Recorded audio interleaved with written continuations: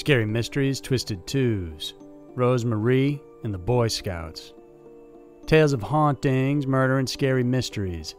Every week, Twisted Twos dives into a pair of uniquely terrifying true stories that are worthy of a more in-depth look. For this week, we focus on the tale of two star-crossed lovers who spent more than 3 decades looking for their missing daughter and the terrifying pedophile epidemic that's apparently been going on in the Boy Scouts. Get ready for Scary Mysteries Twisted Twos. Number 1. Rose Marie. It was 1953 in Buffalo, New York, when 17-year-old Eleanor Platt and John Elias first met and began secretly dating each other. Times were different back then. John was a black man and Eleanor a white woman. It was controversial enough that the two were an interracial couple at a time when mixed-race relationships were frowned upon, but John was also 11 years older than Eleanor, exacerbating the situation further. After secretly seeing each other for a while, John asked Eleanor to marry him. She agreed to leave her home during Christmas, and then the two moved in together. They lived as a married couple until January 26, 1954. Eleanor found herself pregnant soon after and returned home to tell her parents about it. Her father wasn't happy about this and sent her to a home for unwed mothers against her wishes.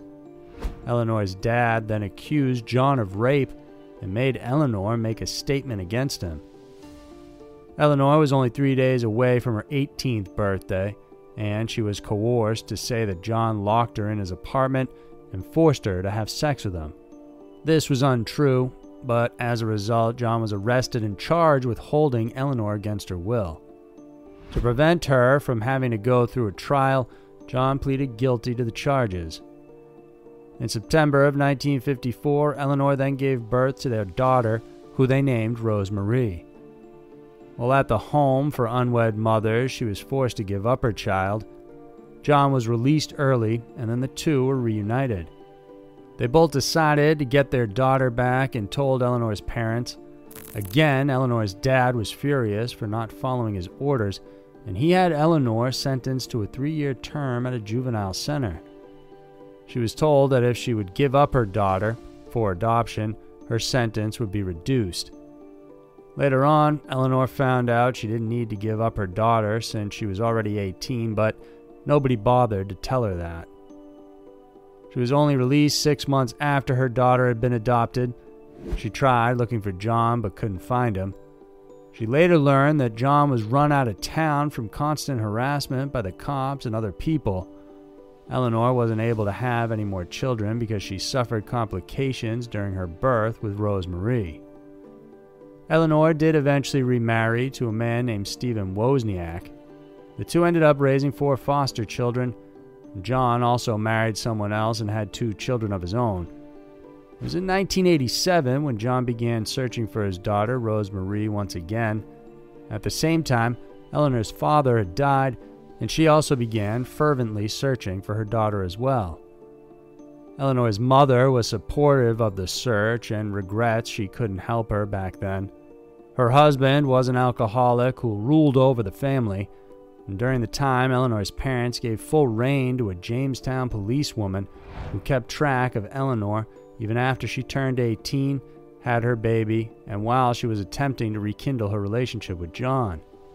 She was also one of the people who pressured her to let her daughter be adopted. When John began looking for his daughter, he came across Eleanor. The two had a long, tearful, and emotional telephone conversation and reunion. Together, with the support of their respective new families, they decided they would look for their daughter together. The two ran ads in connected newspapers around Buffalo and Jamestown. They also turned to Dominic Telesco's Center for Reuniting Families, who have helped reunite over 50 families all across the nation. On January 15, 1991, they agreed for their story to be aired on an NBC program called Unsolved Mysteries so they could reach a wider audience, and their efforts paid off. Sally Riley always knew she was adopted. Her adoptive parents had told her when she was a child and even gave her the adoption papers and records listing her biological mother's name and birth date. Although Sally also tried looking for her parents, her search was fruitless. A co-worker of hers saw the show, recorded it for her, and showed it to her the next day. The first time the three were reunited, there was a lot of hugging, crying, and laughing. Both John and Eleanor finally found their daughter and couldn't believe how much she looked and acted like the two of them. Sally filled in the two about her growing up years and also brought photos of her children, John and Eleanor's grandchildren. Sally always knew she was a mixed-race child and had surmised it was the reason why she was given up for adoption. After finding out the circumstances behind it, she said it made her feel even more special, knowing that despite all of that, both her parents truly cared for her. Sally is grateful she has gotten a chance to meet her parents.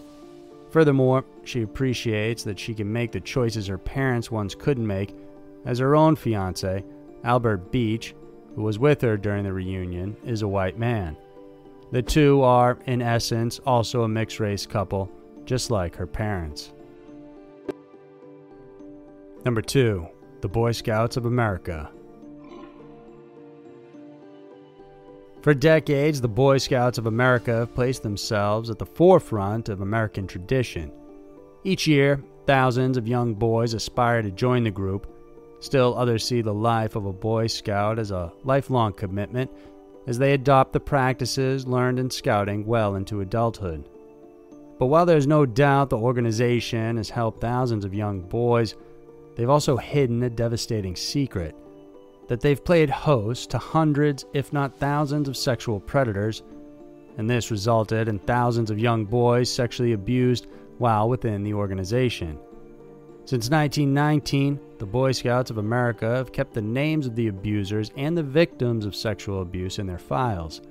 These perversion files, as others have dubbed it, has been disclosed once before, but only under litigation. The actual number of abused and abusers was never made public until 2012, when an Oregon judge ordered it. The files contain more than 12,000 suspected victims and over 7,800 suspected pedophiles. What's shocking is that the majority of these suspected pedophiles likely didn't face any consequences for their actions. While they may have been removed from scouting, they likely continued outside work from the Scouts, including holding jobs as well as volunteer roles around young people and other organizations. Ever since the list was made public, several lawyers have taken the steps of pushing the information further into the public eye. Attorney Jeff Anderson from New York released the names of 130 men from New York and 50 from New Jersey who were named in the pedophile files. In 2019, over 350 predators were further identified who victimized more than 800 Boy Scouts. These predators hid in the group, operating as scout masters and volunteers. Lawyers for the organization, Abused in Scouting, a group providing legal counsel to scouts who are harassed and assaulted, accuse that there is a continuing and serious conspiracy within the Boy Scouts. What makes it troubling is that even though the Boy Scouts knew and listed the names of the predators, the names were never given to the police.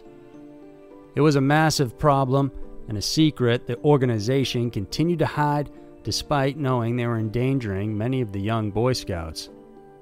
Ever since its founding in 1910, there have been over 1.26 million Cub Scouts, over 830,000 Boy Scouts, and close to 960,000 adult volunteers as of 2016. This means that thousands of children were exposed to predators without the BSA doing anything about it. The only thing they did after finding out that these people were potential pedophiles was remove them from their position as volunteers or scoutmasters. Nothing more. For victims, the horror of their experience is a dark patch in their past.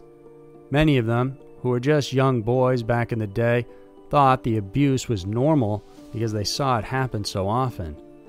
Victims can still recall the smell of the man who crawled into their bag, according to attorney Andrew Van Arsdale. Another victim opened up with his experience, saying that one of their scoutmasters was a licensed doctor who told them all to sleep naked. At night, he would then fondle them in their sleep. Years later, the doctor lost his license for similar behavior. In a more chilling tale, one victim shared that the former mayor of their small town fondled him from the ages of 7 to 18 while he was in the Scouts. According to the AIS, although they've asked the Boy Scouts to help them identify predators who might still be working under the cover of the Scouts, they've hit a stone wall and have gotten no active responses from the organization. So there were two of the most strange and disturbing stories around. The world can be a crazy place, and Twisted Twos is sure to show you why. If you enjoyed watching this video, then please consider supporting us on Patreon and subscribe to our channel. We have new videos coming out every Wednesday and Saturday we know you'll want to check out. Thanks again for tuning in, and I'll see you soon.